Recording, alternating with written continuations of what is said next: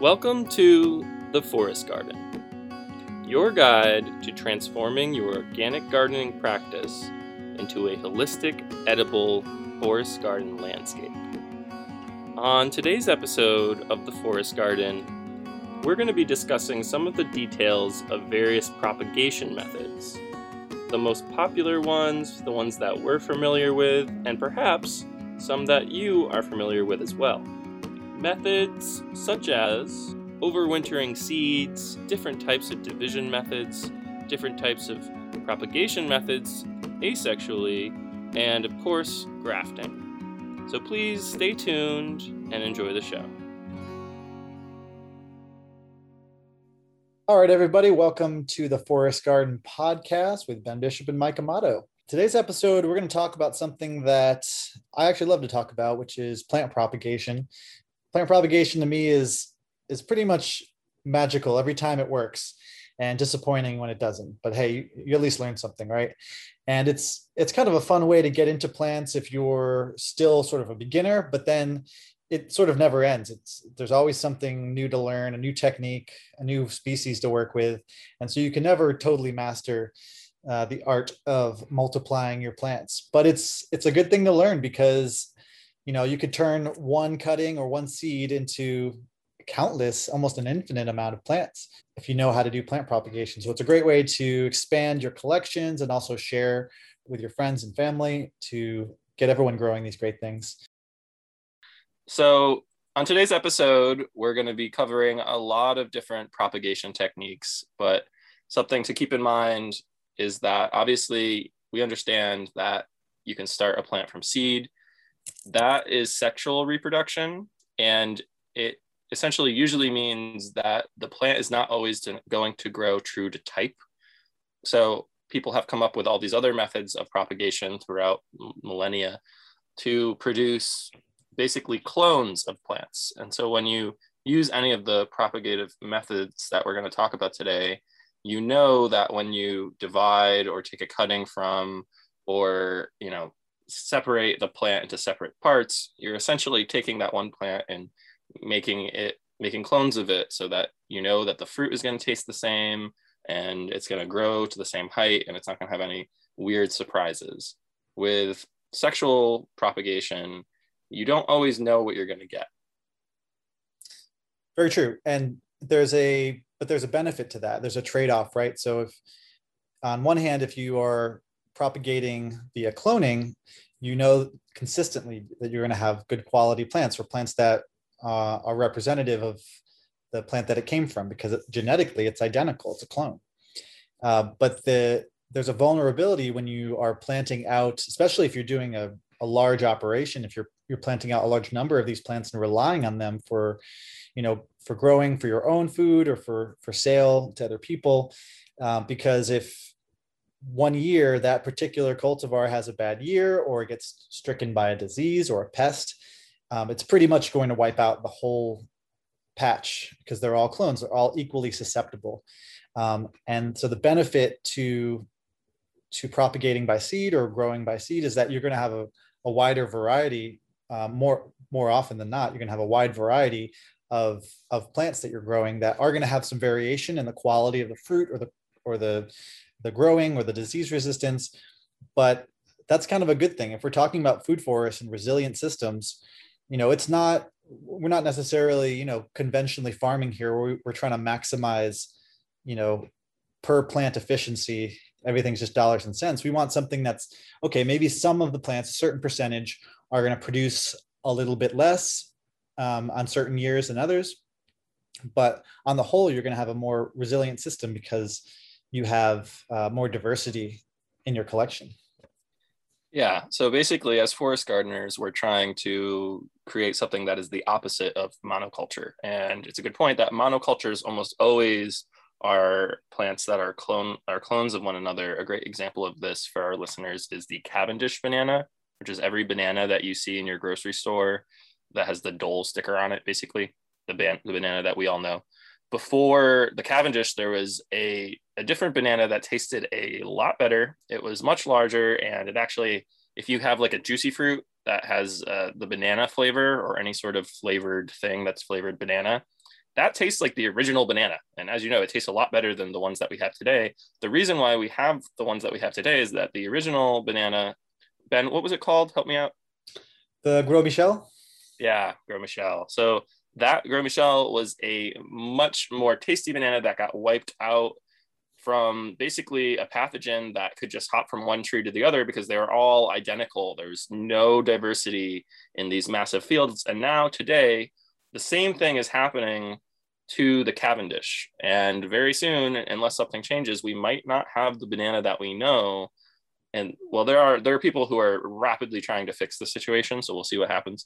But basically, the whole idea of sexual versus asexual, we want to do both. We want to dabble with asexual propagation, which is kind of the easier thing to do often, especially when you're working with things like tree seeds. Sexual propagation can be a little bit more tricky and requires sometimes a little bit more effort, but it's very important to do because we want to have diversity throughout our forest. We don't want to have, or throughout our garden, throughout our property, whatever. We don't want to have just the same cultivar of apple tree in 20 different places throughout our landscape. As we know, or as our listeners may know, apples are susceptible to a lot of pests. And part of the reason for that is that they're not really very wild anymore. They've gone through a lot of cultivation throughout the years, and the pests really have kind of figured out how to attack and sting and take advantage of the 10 or 15 popular apple tree crops that are passed around from person to person. Out there in the world, there's hundreds, thousands of different varieties of apples that we just don't even know the names of. There is a farmer or orchardist up in New Hampshire who has the most diverse selection of apples like in the entire country. And his whole thing is just keeping those species alive so that they're still, they're still kicking and we have that diversity in case something really, really horrible happens in our world, which is like, kind of seemingly impending. The specific orchard that I'm talking about is called Lost Nation Orchard, and it's based in Grovetown, New Hampshire, not too far away from where I am in Little Connecticut. But yeah, it's Michael Phillips. He is the author of The Holistic Orchard and also The Apple Grower, two books that our listeners should definitely check out. And basically he went to like Kazakhstan, I believe, and just got every variety of apple that was in danger of being wiped out and brought all those genetics over to the US so that they would be preserved and that we'd have this incredible massive diversity available to us in case that there was some big issue similar to what happened to the Gros Michel that, eventually created the need for the Cavendish banana and is now once again happening with the Cavendish. Apples are just, we have to spray them. They have a million pests, and it doesn't need to be like this. If we just decided that we would eat more than the 10 popular apples that are on grocery store shelves, and we ate apples that were a little bit smaller or had spots, had a little bit of slight imperfections in what they look like, then we would be a lot better off because there'd be such a range of diversity available to us on grocery store shelves. But I'm getting a little off the beaten path. Today, we're going to cover all these different propagation methods. It's important to keep in mind that when we're talking about all these different methods, that's always going to be asexual propagation. Right.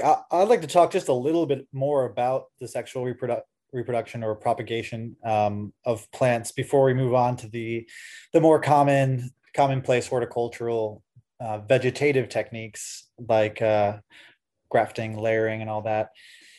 And I guess just to give you I'm going to try to make this brief, just to give people a little more context about how or why seeds are more diverse, is because, instead of taking a clone of a tree or a shrub or a flower, you're actually, when you're collecting seeds, you're collecting genetic material from that's half of the plant that you collected from. And the other half of that genetic material that's in the seed is coming from, oftentimes you don't know, it's coming from pollen that was in the air, or it was carried by a bee or a hummingbird or something that was pollinating that plant.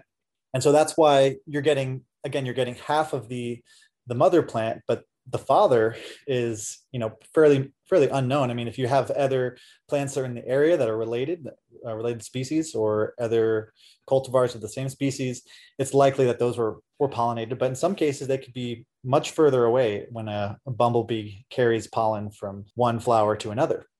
So that's where that diversity is coming from. And then also, there's the possibility, while the plant is undergoing meiosis, it's actually prone to mistakes and mutations when it's trying to create the egg or create the pollen.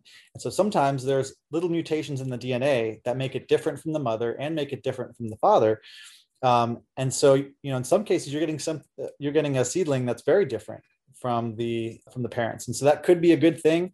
Like we talked about, if you want to kind of experiment with this sexual propagation, you may end up with something that is really good and better than what's actually out there, especially if you know what both parents are. If you've made a controlled cross between the two parents, you might get some progeny, some offspring that are, better tasting fruit, that grow more vigorously. And then you have a new cultivar on your hands, which is kind of exciting.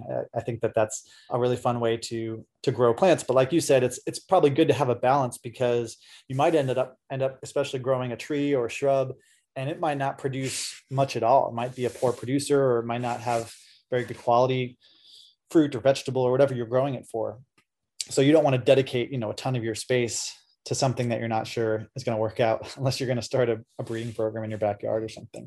So I wanted to go over a few techniques for growing from seed that I found useful. There's a lot of resources online, of course, on how to germinate. Specific species have different requirements, because evolutionarily they come from different backgrounds, different latitudes, different temperatures, different climates, and have different dispersal mechanisms too. I mean, if in certain cases plants have evolved, they don't want their seeds to drop right at the foot of the tree or the plant, whatever it is, and then grow and then compete with the mother. Like, why? That would be a very negative selective pressure against that evolutionarily. So they've evolved ways to restrict the seed germination. So the seeds will only germinate if, for example, it goes through the digestive system of a turtle or a bird. And so, the seeds we get, we can't necessarily do that unless maybe you have a pet turtle you want to do, and you want to sprout some mayapple seeds or something. But short of that, there are things we can do to replicate the various different climates or different conditions to get the seeds to germinate. And like I said, you can look up requirements for specific species, because there are a lot of different ones. But overall, one of the more common things, if you're working with temperate species, is stratification. And so that's essentially just simulating a winter. And you could, of course, just take your seeds, if they're from temperate climates, and sow them outdoors in the fall, and you're not simulating a winter, you're actually giving it a winter. But in some cases, you may not live somewhere that experiences a very cold winter, and so you want to make sure that it gets enough of a stratification period.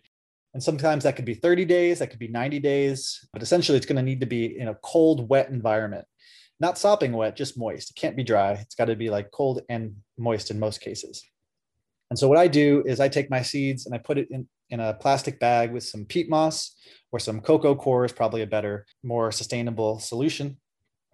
And you seal it up after you put a little bit of water in, and then leave it in the refrigerator. And that's a great way that works for most species. I mean, again, if it's coming from a temperate climate, that's going to be fine. There are some species of pine trees, like Korean pine trees, that are going to want even colder temperatures, like freezing temperatures, because they're coming from climates that really require a hard freeze so that they can break dormancy. And again, think of it like a seed. Like if you're a pine tree seed, late in the fall, or middle of the fall, the pine cones drop. Like, it doesn't help the seed at all to start germinating in fall, right? Because it starts to create a root, and then as soon as it starts to put out its leaves, the harshest winter ever comes, and the seed dies. Like, that would not be a good survival strategy. So instead, evolution is put into these seeds direction, saying, hey, wait for a cold winter. The winter comes to pass, and the following spring, and then the seeds germinate. So of course, you don't want to supersede that process and plant and stratify your seeds during the summer, and then plant them in the fall as they start to sprout, and then they get hit by a cold winter. That's probably not going to be the best way to do it. yeah, you usually want to stratify in the late fall or in the winter. Or you could, like I said, you could leave them outside, but I've actually had much better luck stratifying in the refrigerator. The next method is seed scarification, which is similar. You're trying to convince the seed to break dormancy in conditions where it otherwise wouldn't. So a lot of leguminous trees need this, or leguminous plants in general can benefit from this technique. And essentially, it's just nicking or cutting into the outer coating of the seed. Some people use sandpaper. I found that toenail clippers or fingernail clippers work really well. I make a couple clips on just the very edge of the seed coat on the outside, and you're going to see usually like a white or cream color endosperm on the inside, and you don't really want to clip into that or cut that at all. Basically, what that allows to have happen is now when you soak the seeds, the water can go straight in and start the germination process, where otherwise it may have had to, maybe it had to go through the digestive system of some animal or bird, or maybe it had to run along the rocks of a stream and get beat up on the rocks. Like, who knows what the evolutionary requirement was, but we don't have that, or we don't know what it is, but we can simulate it with seed scarification. And the last one is sort of a new technique for me. I haven't tried this before, but I think this is kind of cool. And maybe we'll talk more about it when we get into the next section, but that's seed grafting. And actually that's more of an asexual technique, but there's this idea that you can have a seed germinate, and as soon as it germinates, you can graft the cultivar that you want on right onto the seed. And then basically by the third or fourth day after germination, you can make the graft, as opposed to waiting for year one, year two. And you don't have to use as much material. You can use a little bit goes a long way. So you can have a more efficient grafting process by doing that. But yeah, I don't want to get too far into that because that's more of a vegetative technique. The last thing I'll just say on seed multiplication or sexual reproduction or propagation is when you're growing by seed, if it's a particularly difficult species to have germinate, there are certain compounds you can do. Some are natural, and then there's also chemical solutions too. I don't mind using a little bit of chemicals personally if it means like a much higher success rate for all of my trees and shrubs. And I feel like that's a pretty good return on investment for, a few grams of a chemical that you dispose responsibly. Gibberellic acid, which I don't know how toxic gibberellic acid is. It might actually be, I know gibberellin is a natural organic compound, so it might be more of a safe alternative, but gibberellic acid greatly improves the germination of walnut seedlings, which are notoriously hard to germinate. So, and gibberellic acid does a bunch of strange things to plants overall. So if you're interested in the sort of mad scientist approach to plants, you can look into that. Mike, do you think that covers a lot of the seed propagation? And of course, there's plenty of other materials on how to grow from seed and the requirements of specific species, but I think I kind of want to just give an overview there. So I would say, yeah, you covered everything pretty darn well. The only thing, I had two things pop up in my head. One of them is that for people who have gotten seeds that aren't from cold climates, like tropical seeds, the requirements are very different. And sometimes rather than stratification or scarification, if you look at the seed packet, it'll say like boil in a certain degree temperature water for 30 minutes before planting. And there are a wide variety of needs that certain seeds need. And often if it has really weird requirements, then it will say it on the seed packet you get it on, unless you are like Ben and I and are just, like actually foraging for seeds and are just, a little bit more of a plant nerd, in which case do your research.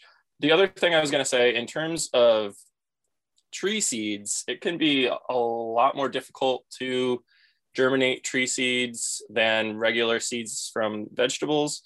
As Ben was saying, they do require a hefty amount of stratification. One thing to do to tree seeds, like let's say, it is some sort of nut tree, as opposed to using the plastic bag method, you can get like a 5-gallon bucket and fill it with nuts or fill it with whatever large tree seed that you're trying to germinate.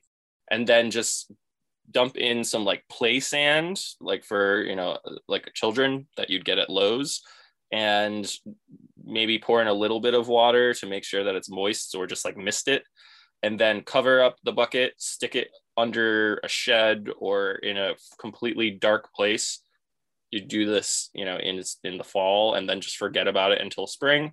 Open it up in the springtime, and you'll usually have noticed that every single tree seed in there will have shout out a little sprout. The bucket method, you can Google on, I'll find YouTube videos about it. That seems to be a pretty surefire way to get the harder seeds to germinate to actually germinate.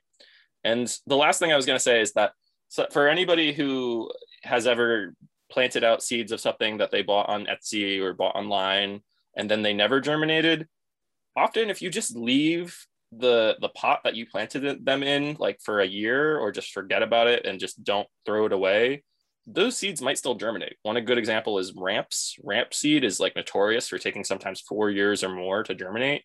So the more weird or the more interesting the plant is and the more unusual it is, often the more complex the germination requirements are. And scarifying and stratifying are obviously always a good move, but it might not be that, the seed germinates in the time period that you're expecting it to. And then like a year later, you have the seed just shoot up and you're like, what is that? Where did that come from? Those are no surprises. Yeah, just, keep that in mind. I actually recently had that happen with just some like mustard seed. Mustard is a big self-sower. And I got all the pots that were just like, I was trying to overwinter some peppers and I totally neglected them and let them all die. But when I pulled them out recently and, chopped down all the pepper plants, so I guess I had put some mustard seed in there and now I have mustard growing. So, kind of a win-win, but also, I don't know, could have been better, could have been worse. Yeah, well, that happened to me yesterday too. I texted you about it, where I was growing hard to find mulberry seeds from Morris Macrora. And yeah, figured they didn't germinate, and was cleaning out all the pots I was using for germination this year, which were outside getting rained on, and I'd spray them down every once in a while just in case. And sure enough, in July, I found my mulberries sprouting and taking off. So yeah, have the faith, especially with something like pawpaw too. That's a late sprouter. You're not going to see. That was another seed that were in my germination pots that I gave up on. And so those germinate much later in the season. So yeah, certainly have faith if it doesn't work right away. And one last little note that occurred to me is that there are some plants that not only require stratification, but they require the stratification that they would experience during a winter outdoors. I've read that certain seeds like really do not work very well with the method of keeping them in the fridge. The reason being is that the seeds need to experience a large fluctuation in cold temperatures, where one night it's -10 and the next night it's 15 degrees. And, that fluctuation is really what gets the germination going, I guess. Whereas if you keep them in the fridge just at 40 degrees or whatever, or in the freezer even, they will not germinate nearly as readily. And that's not true of every seed, obviously. But if you have a species and it just doesn't seem like germination is working, try the overwintering them outdoors method rather than the refrigerator method, just to see how it goes. Yeah, that's a great point. Yeah, it may seem like kind of a pain to be like, oh man, I got to stratify this before I can grow it. I need to put it in the refrigerator for 90 days or leave it out all winter long. Like, can I just grow it now? But I don't know. Stratification has kind of just become part of the routine for me over the years. So, I'm germinating in the spring and propagating in the spring. I'm growing and pruning and my annuals in the summer, and harvesting during the summer. Fall, of course, when things start to shut down. And then, mid to late fall is when I do all of my seed stratification. So I get all my seed stratification ready for the winter. So it's just part of the routine. And so it should be part of, any forest gardener's routine is like, all right, I'm going to take this Saturday and pack up all my seeds for the winter. And it just, it becomes just a seasonal activity you do, just like you would do pruning or you would do seed starting in the spring. Yeah, it's also like, what do you have better to do in December? Yeah, exactly. And also, I mean, this is it's a cool technique to watch your seeds grow and to grow things by seed. It's a lot cheaper, and like we talked about, there are some benefits to it too. So I recommend, if you're going to do it someday, why not start now? Why not pick some Kentucky coffee seeds as you're hiking and throw them in the fridge and see or leave them outside and experiment germinating. Even if you don't have space for growing a tree, at least you're going to get experience, and you can give that tree to someone else, or you can guerrilla graft it or guerrilla plant it. I mean, Yeah. It also, in general, it's best to keep your seeds in the fridge anyway. So if you forget about them and, yeah, 8 months later, they're still there, it's right. fine. There's nothing wrong with that. Same thing with cuttings. I forgot about some cuttings I had in the fridge. I actually gifted some to you earlier in the year. I wonder what happened to those. But the ones that I forgot about, I pulled them out and they were still viable. They're brown turkey fig cuttings, and I stuck them in the ground, and pretty much all of them have started to shoot up growth and root. And I don't know, it's crazy. Plants don't read the books. Well, maybe we should transition into the vegetative production or reproduction. Yeah, sounds good to me. Propagation. So yeah, that's also called asexual because you're not combining genes together when you're propagating this way. You're basically using the same genetic material that you already have and multiplying it.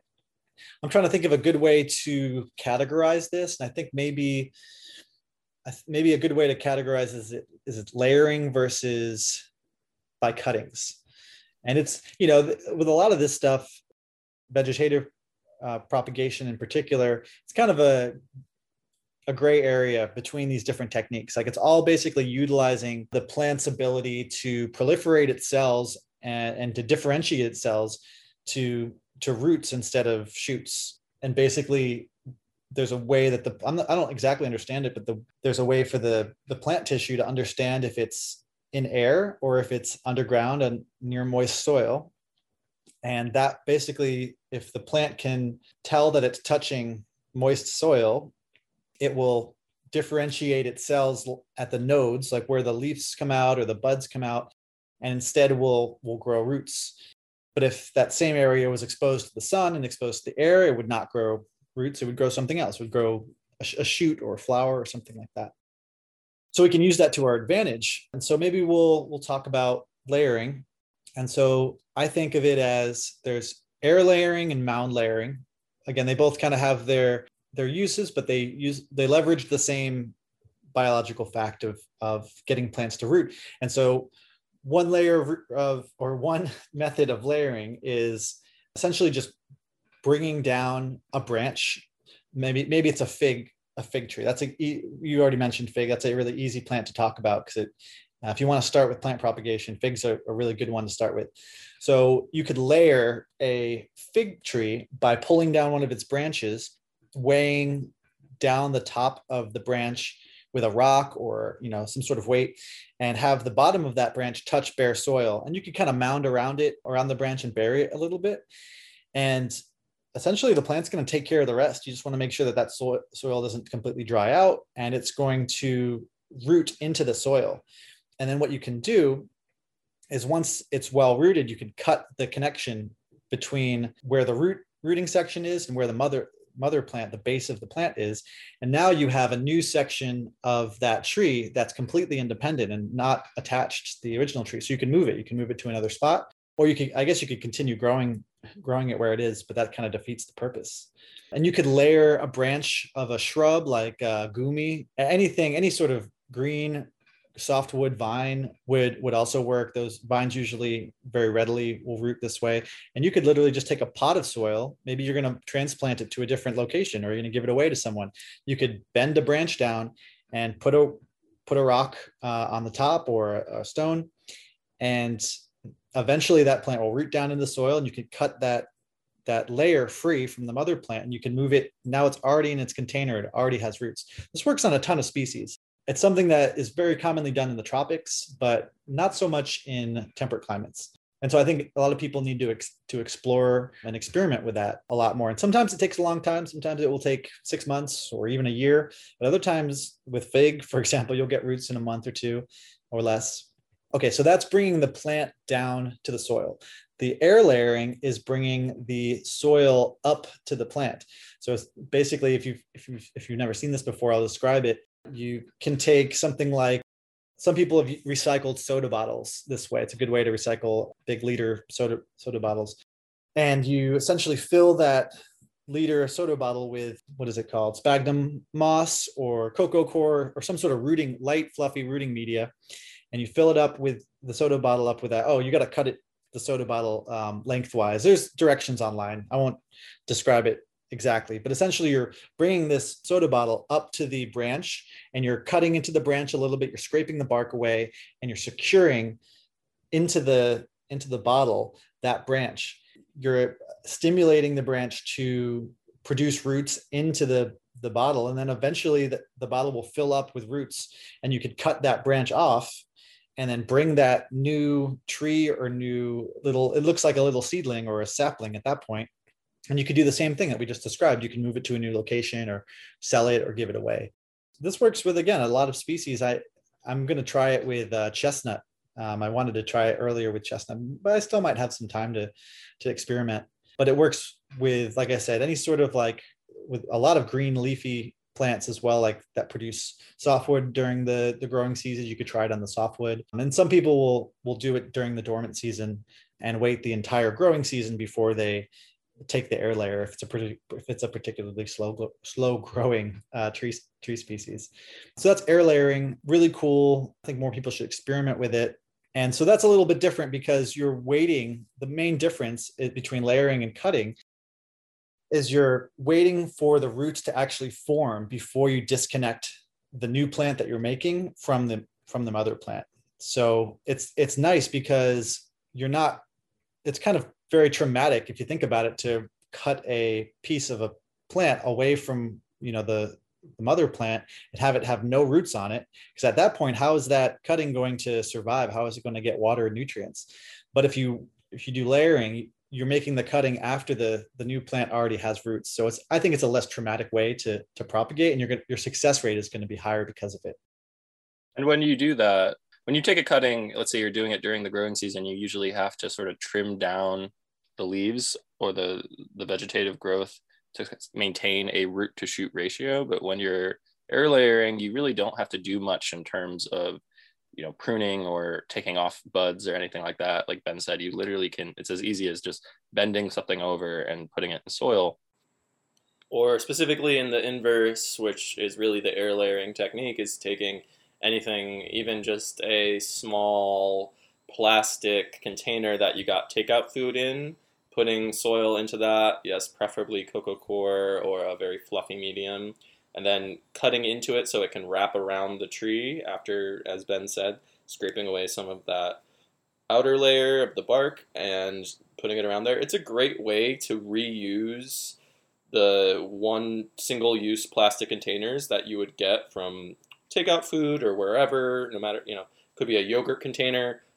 Frequently, these are all recyclables, but more and more we're learning how recyclables don't really always make it to the place that they should go in a recycling situation. Often they go into landfills. So it's much better to use them in these sort of circumstances in that way. Another thing to think about, or another way of thinking about layering, is if you have a really established plant that has gotten really, really woody at its base. Frequently, one of the easiest things to think about is like a rosemary plant that you've had planted out for like 6 or 10 years. Could be a really large sage plant too, and it's just gotten massive. If you just take a large amount of garden soil, or it could be coco coir, it doesn't have to be super, super fluffy. It probably could just be any sort of seed starting mix, or even just regular old garden soil, and you dump that onto the base of the plant so that the woody stems are now just completely covered in a mound of earth, and just let it sit there. Don't really do much of anything. Go back in a month or two, and all of those really woody stems will have created roots, and you can just, at that point, divide the plant up, and you have 20 or 100 new rosemary plants instead of one single plant. Absolutely. Yeah, that's a powerful technique because you can multiply quite a bit from just one single plant. Yeah, I know some people who will plan accordingly and hard prune. If it's like a single stem plant, or if it's just one or two stems, they will hard prune it back 1 year, and then it will shoot up all these new adventitious shoots. So you'll have 20 new little baby shoots coming off of it.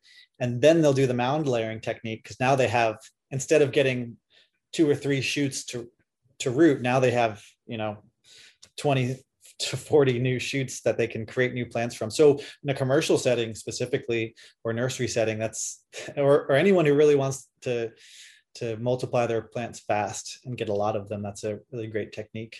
I don't know, it's still magic to me. It feels like printing money. It's like, these plants want to grow, and they can duplicate themselves, and you can separate them out. It's just such a powerful technique. I wish other things did that. I wish my guitars could do that. I'd have a much bigger collection. Yeah, reverse osmosis guitar multiplication. Yeah. Do you want to talk about tip layering at all? We sort of talked about it, but should we kind of delve into it more? Yeah, I don't have a ton of experience doing that. I just see it happening naturally quite often, where the one that comes to mind for me, and it's kind of the classic example, is black raspberry. That once the cane gets a little too long, it will arch over and touch the soil, and then that tip will root into the ground, and then will be essentially its own separate plant. You could cut the original shoot and separate it from the mother plant, and now you have a completely new one. And if you grow black raspberry, or a plant that does this, you could use this to your advantage. So anytime you see a new shoot, you can just bend that shoot down and have it root. Yeah, it's kind of like layering, but it's coming from it's leveraging a process that's already happening, and you're trying to make it you're trying to accelerate it, basically. Yeah, so for our listeners, anybody who has grown brambles before, which are black raspberries of all colors and kinds, like there's varieties that are golden, blackberries, or even wineberries, which are a lesser known species that are still very tasty but just more wild. All of these can be tip layered very easily. They'll do it on their own, but if you have one or two of these plants and you're looking to turn it into a bit more of a patch, you can speed things along by just bending over the already elongated stem and sticking it in the ground. You might even notice that there are these canes that are bending over already, and the tip of them is sort of already turning into a root, which is really trippy to look at. Or if you see one that's just barely like in the upper layer of soil, or like touching a damp leaf, pull it back and take a look at it. It looks super weird. It's like the tip of the cane turned into like sort of a white finger looking thing that is just ready to start a new plant. They're incredibly good at propagating themselves, so you don't usually need to help them along. But if you have some free time and you're looking to really kind of get that patch going, then it doesn't hurt. Yeah, that's thanks for mentioning that one. It just seems like it never ends when it comes to plant propagation, and especially the vegetative techniques. And it kind of comes down to what you were talking about, which is sort of just observing nature. Like we can see tip layering happening in the wild, and I can see other forms like the ground layering happening when sometimes trees or shrubs can break and have damage, but not, and a branch can fall to the ground but not completely die, and it can sense that it's touching the ground, and it's like, oh man, something bad happened. So the plant will then root into the ground as a kind of a stress response.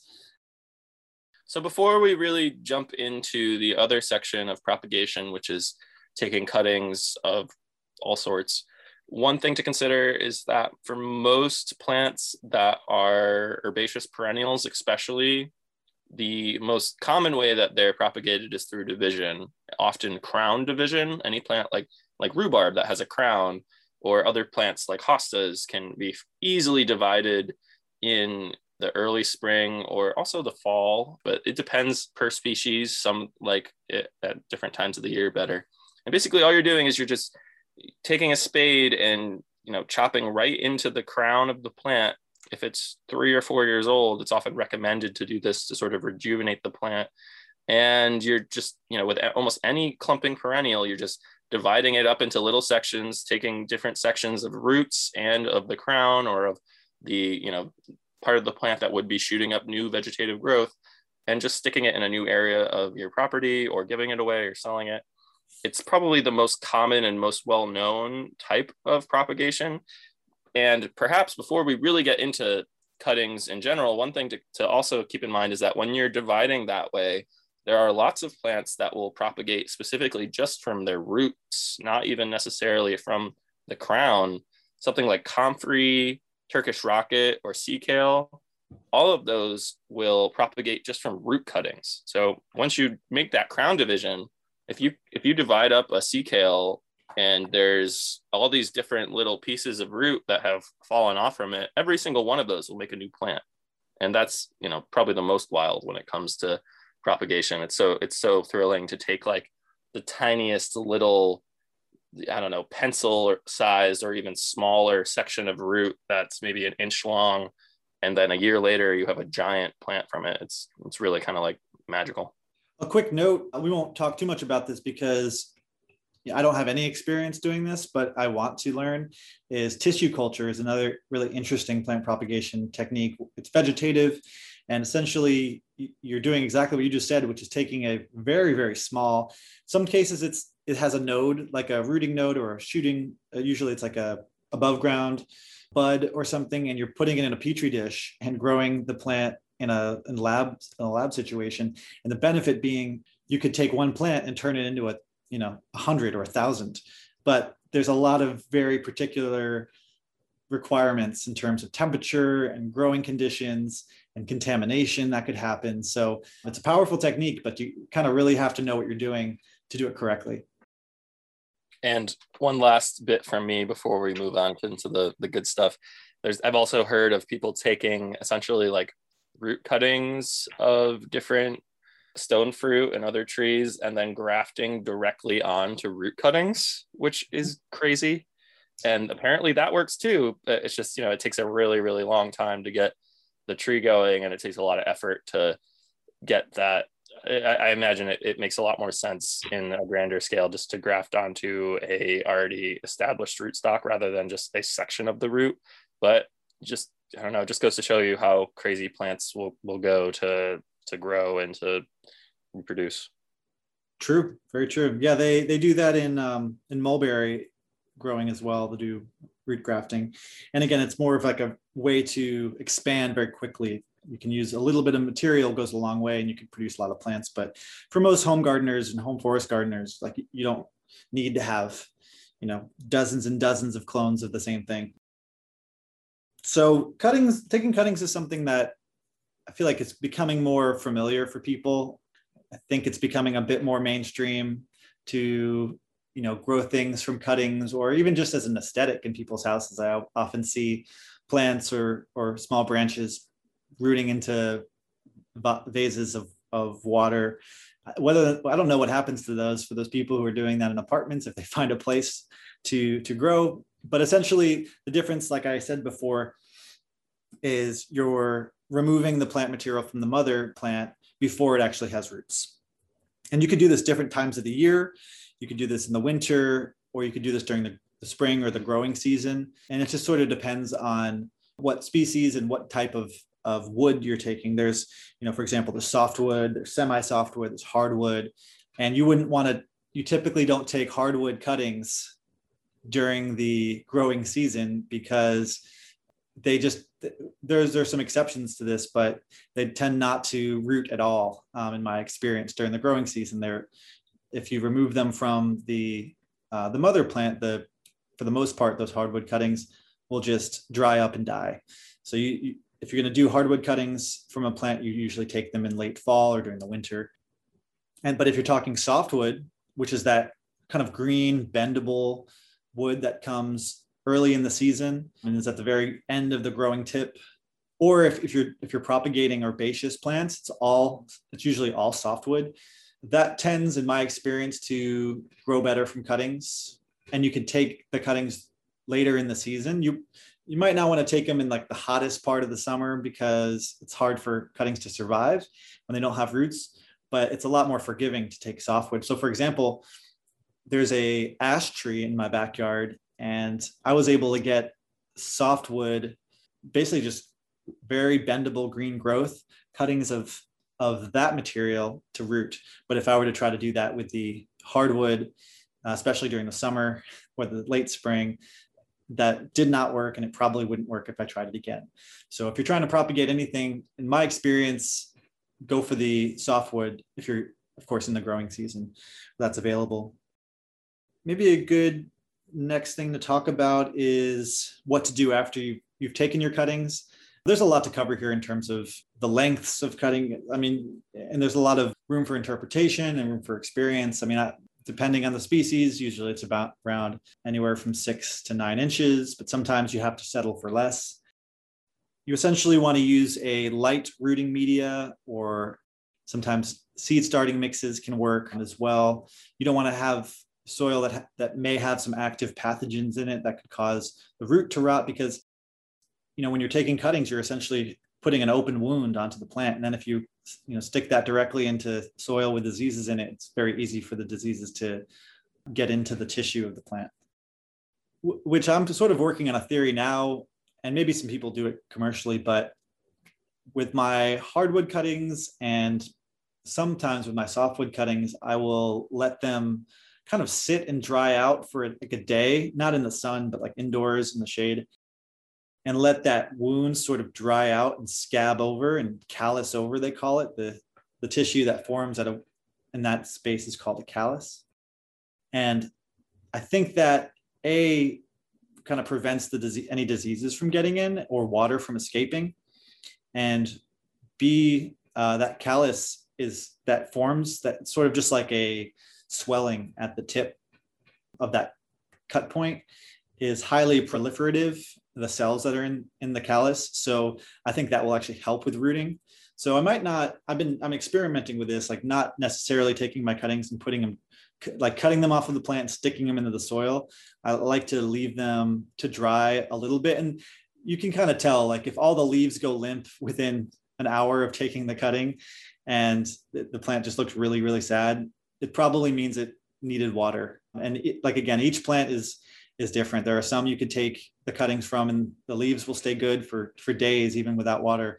And some instantly, as you remove them from the tree, it seems like within less than half an hour, the leaves will die off. And that doesn't necessarily mean the cutting is not going to be successful, but anytime you could preserve the leaf tissue on the cutting, that's going to be a good thing, because that's photosynthetic area that the cutting can use to create new carbohydrates for rooting.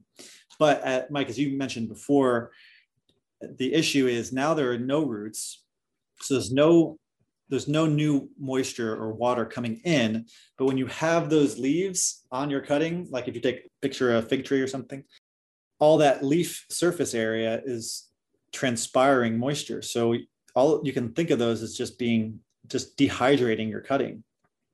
So one technique is to greatly reduce the area, maybe leaving like 2 leaves or something, and cutting each one of those leaves, in half.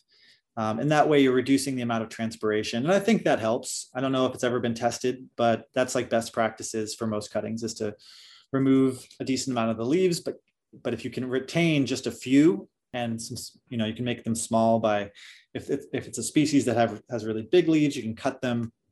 And the idea is that you're retaining some photosynthetic area to improve rooting, but you're also not losing all that water by having, a ton of leaf area on there.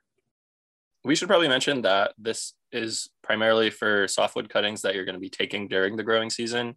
For hardwood cuttings, this isn't really applicable because you'd be taking it when it's the winter time or it's dormant.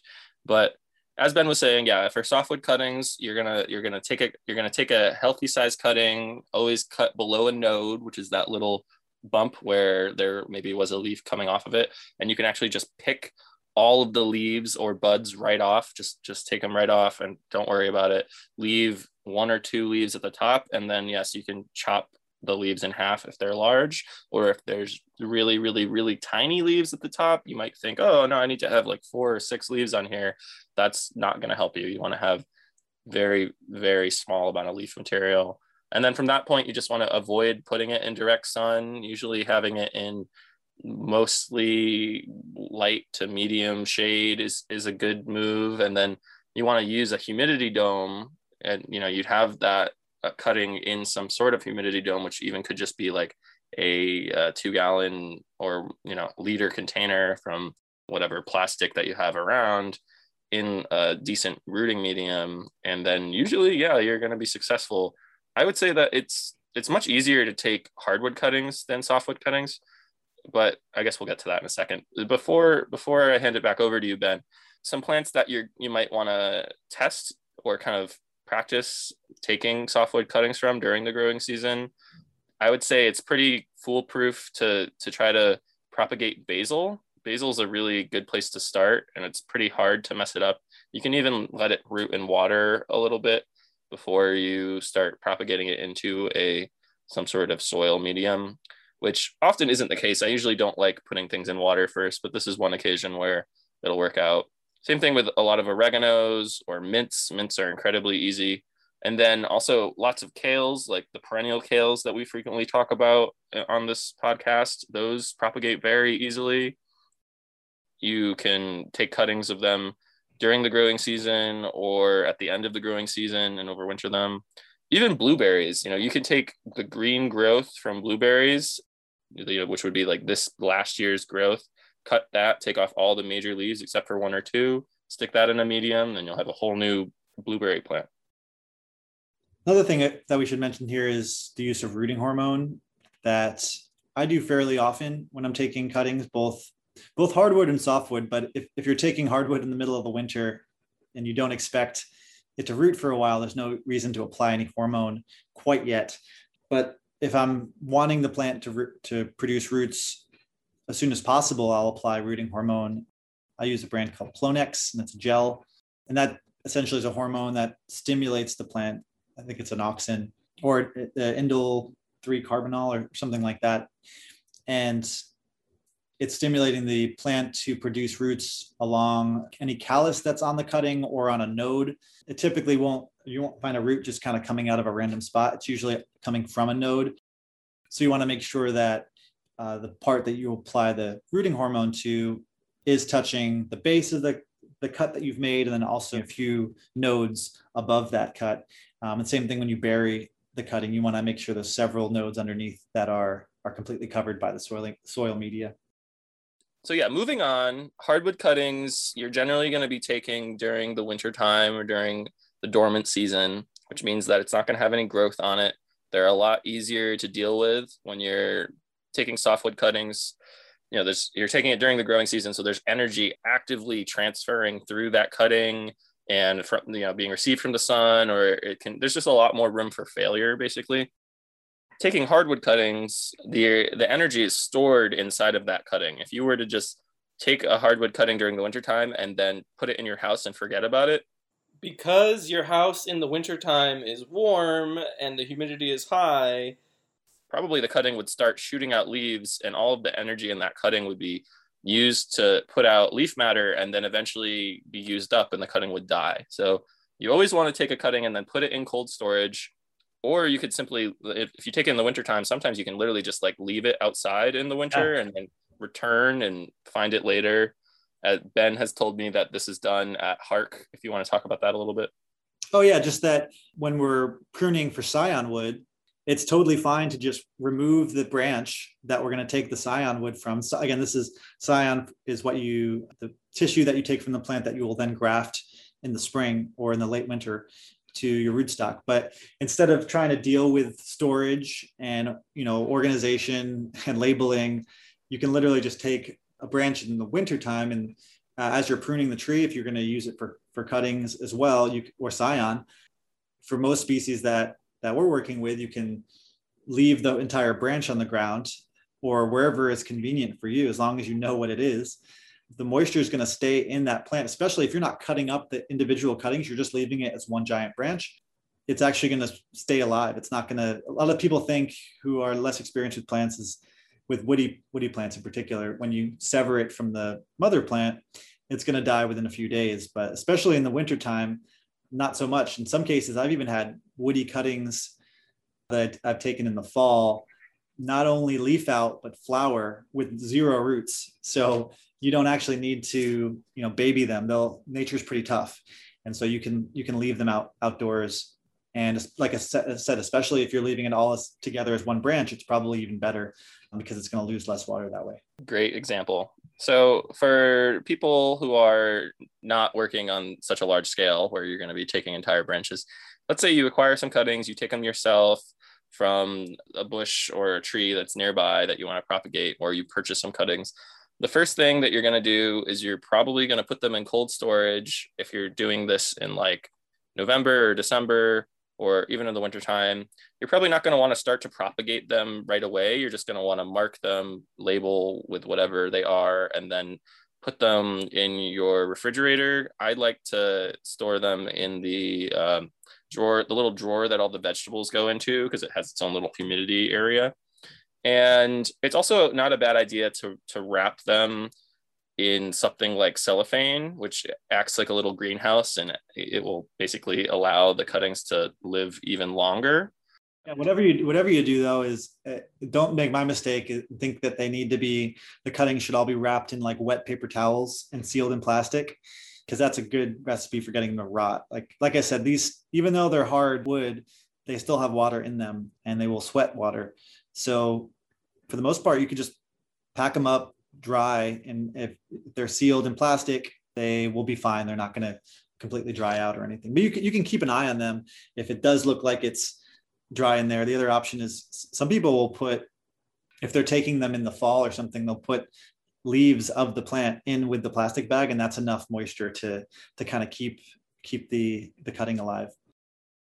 All great points. If you're going to be shipping the cutting to anyone, like if you want to send some to a friend, it's not a bad idea to put a moist paper towel just for that shipping period, and to really kind of put it only around the place where you cut, you actually took, where it has the open wound, and know that, hopefully it's only going to be like a 2-day shipping time where it's going to be like that. And then when the person receives it, they can take it out, remove the damp paper towel or whatever, and then rewrap it and store it. And the reason why you're not going to be propagating that stuff immediately, if you're taking it in November or December, is really just then you're going to have to be taking care of the cuttings all winter long in an environment where they're not used to. You just want to make it easy on yourself. Yeah, you want to make it easy on yourself. And if you are taking those cuttings from, let's say, figs, like we already talked about, but it could be a number of other species, you're going to be marking them. You could be dipping the cuttings in candle wax to seal the ends, or at least one end of them, if not both.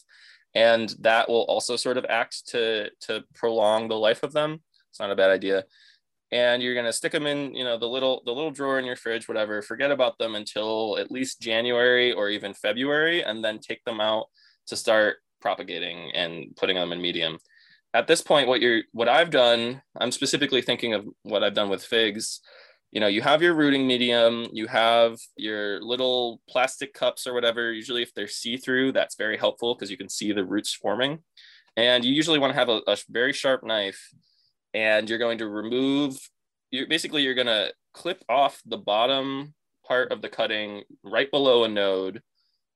So basically you can, when you do that, you can look at the cambium layer of the cutting, which is that little green circle right below the bark. And if it's still green, then the cutting's still viable. From there, if you have a little sharp knife, you can actually scrape away at some of the bark. You're not cutting deep into this cutting, but you're just scraping away some of the bark.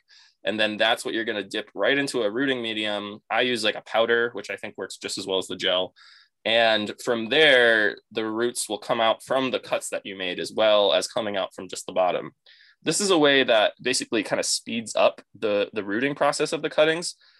I'm not sure if it's always advantageous. If you're doing it earlier in the season, like you're starting your cuttings in media in like December, it might not be a good idea to cut away at it, because if you don't do that, it'll just take longer for the roots to form, and the like little cutting won't jump start. It'll take a little bit slower to grow, which might be a good thing depending on timing. Some species to consider this sort of propagation method would be, and also it's like, that's something I've done with figs, but some of these other species I'm going to mention, you don't even need to do any of that. You can literally just take your cutting and stick it in the ground and forget about it during the wintertime. People do that with figs also. It's the old Italian method for figs. But elderberry, figs, mulberries, anything that's a ribe, anything in the ribe family, like currants, yastaberries, or gooseberries, you can literally just take cuttings from an established bush or shrub and then just stick it in the ground in the wintertime and forget about it.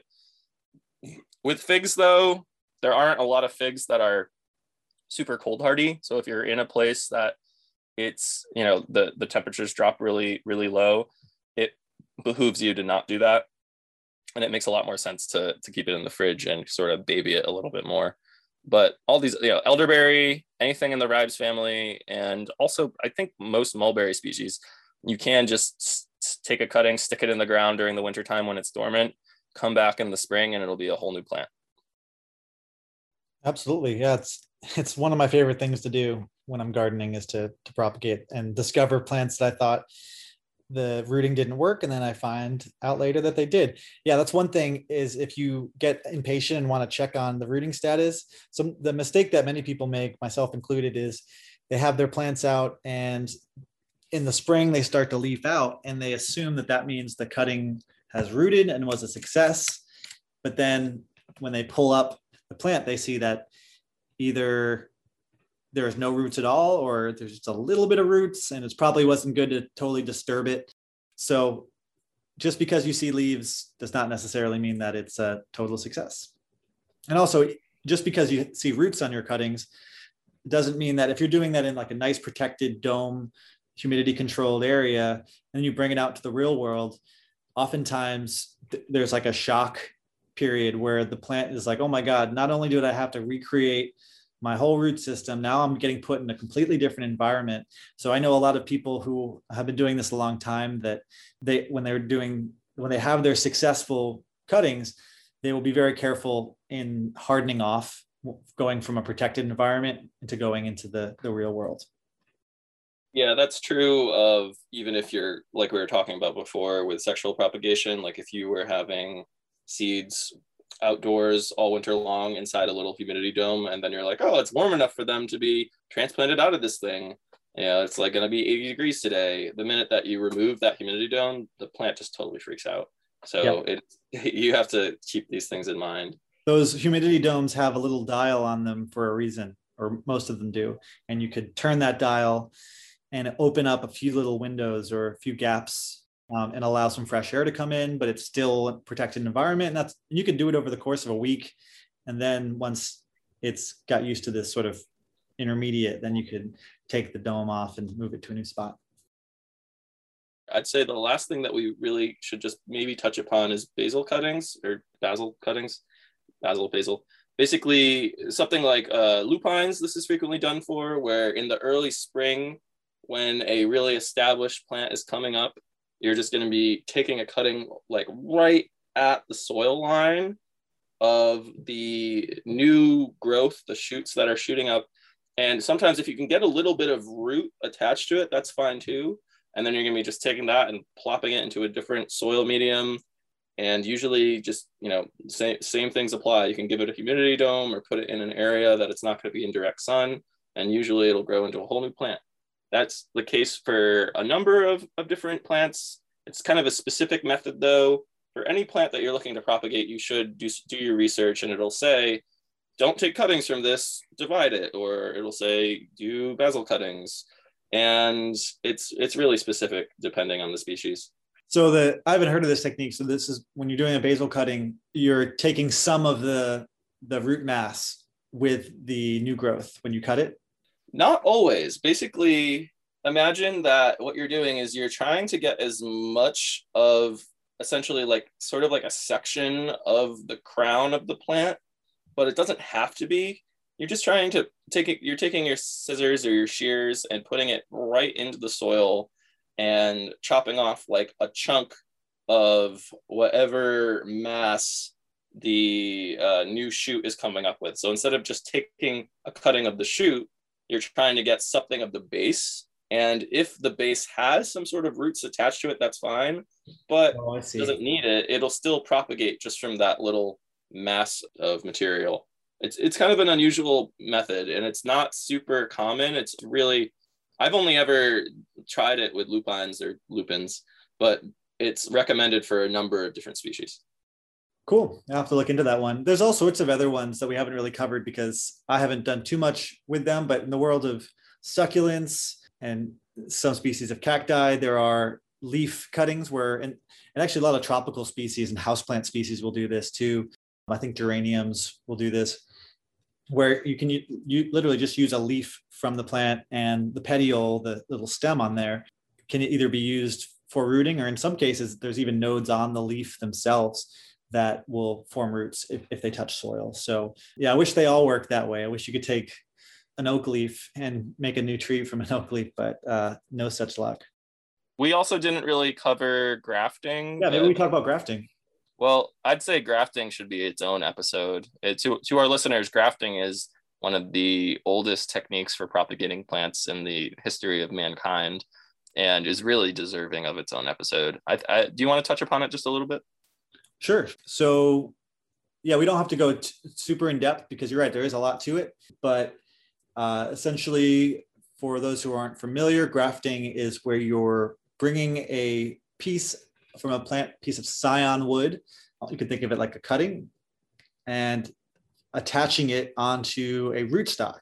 And you would do this and a rootstock is essentially just I like to think of trees because that's what I work with the most. So a rootstock would be a tree that you essentially remove the above ground portion. You clip the stem or the trunk, and you can insert or attach the scion onto the rootstock. So you're kind of creating the bottom half will be your rootstock, and the above half is the scion wood. And so why would you want to do this? Well, one of the reasons is because you have this great tree that is producing fantastic fruit. Maybe it's a cultivar, maybe it's one of your seedlings that you've discovered, and it produces something amazing.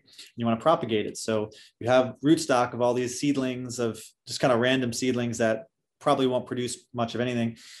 So you clip the stem or the trunk off of all these rootstock, and you can then use a grafting technique to attach it onto all these rootstock. The other reason why you use grafting is because in some cases, yes, the tree produces amazing quality fruit or is very disease resistant or has beautiful flowers or whatever the use for that tree is. But if you were to grow just one tree of that type or that cultivar, maybe the root system isn't so great. Maybe it's kind of like not a very vigorous root system, and it won't create a very big and healthy tree. Or maybe the root system's not very disease resistant or flood resistant or drought resistant, or doesn't have the qualities that you'd want in a root system. You can literally mix and match and use the best quality rootstock. It has to be the same species. In some cases, it can be a related species. And if you want to get out there, it also can be in a related genus. It doesn't have to be the same species. But for the most part, it's just something within the same species or a related one that you can graft onto that allows you to get the best quality above ground growth and fruiting and flowering and nuts and whatever. And then the best quality below ground growth that's going to have all that resistance and all that adaptation to it. So it's a way to, optimize the tree. And so there are plenty of different techniques for grafting, but they all essentially use that same concept of binding the tissue of one plant to another. And in some cases, there's even a third intermediate graft that goes between the rootstock and the scion that could cause a dwarfing effect. And it can go on and on. Like I said, there's books written about it, but it's a fairly simple technique and anyone can get started practicing it. It's kind of becoming a lost art form, unfortunately. And I think more people should get into it and not feel too intimidated by it. Like I said, these plants want to grow. And the first time I tried grafting mulberry, I did it all wrong. I grafted it in the middle of the summer, which is not the right time. You want to do it like the late winter or spring.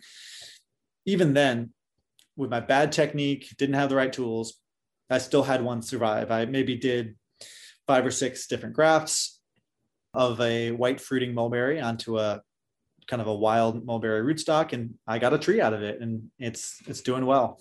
So I think it's fun to experiment with. You need a nice sharp knife, and you need some grafting tape.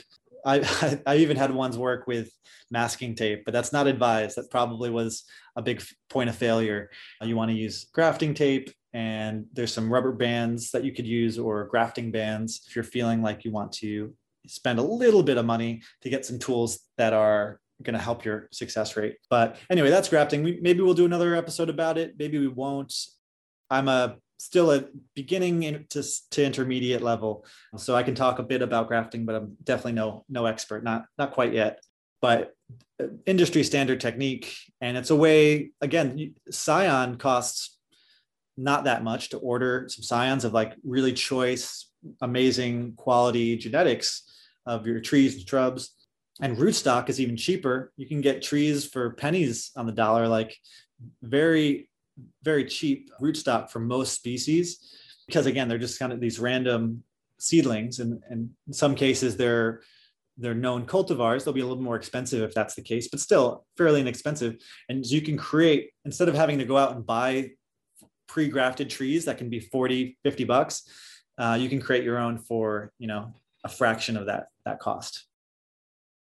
To any of our listeners, I would recommend the J.S. Scandura YouTube channel. He's seemingly like an Eastern European guy, but is based in Central America or South America.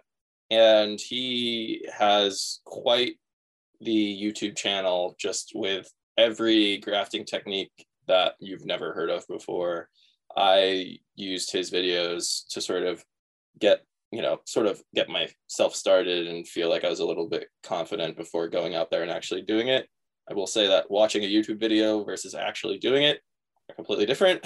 And there's a lot of failure that will occur if you decide to try grafting. If you have like an established apple tree in your backyard, expect several years of failure potentially. And that's just part of the fun. I don't know. It's, you're if one of your grafts takes, then that's just how it goes. Yeah, and like I said, it used to be more of an art form, or I don't want to say an art form, but people really got into it and experimented with it in years past. There's some old books that you can find on various techniques. Of course, people around the world still do it extensively, but I like looking into some of these lesser known grafting techniques. Like I'm looking at a photo here of bottle grafting, where you're essentially taking let's see. So you're taking your rootstock plant or your rootstock cutting and sticking one end in a bottle of water and affixing it to your mother plant. I don't even know if I can describe it, but essentially you're having a graft form on the tree, almost like an air layer. And then the other end of your rootstock is in a bottle of water, hoping to root. It seems kind of elaborate, but I think it's funny that people were rigging up these crazy contraptions on their trees to try to get the most out of each year. They could take one tree and turn it into 100 or 200. There's all sorts of various techniques out there. So I encourage people who are interested to check out the YouTube channel you're talking about and maybe find some books on it, because it's pretty fascinating. Agreed. I'm trying to think if there's any other overall propagation philosophies or tips I can share.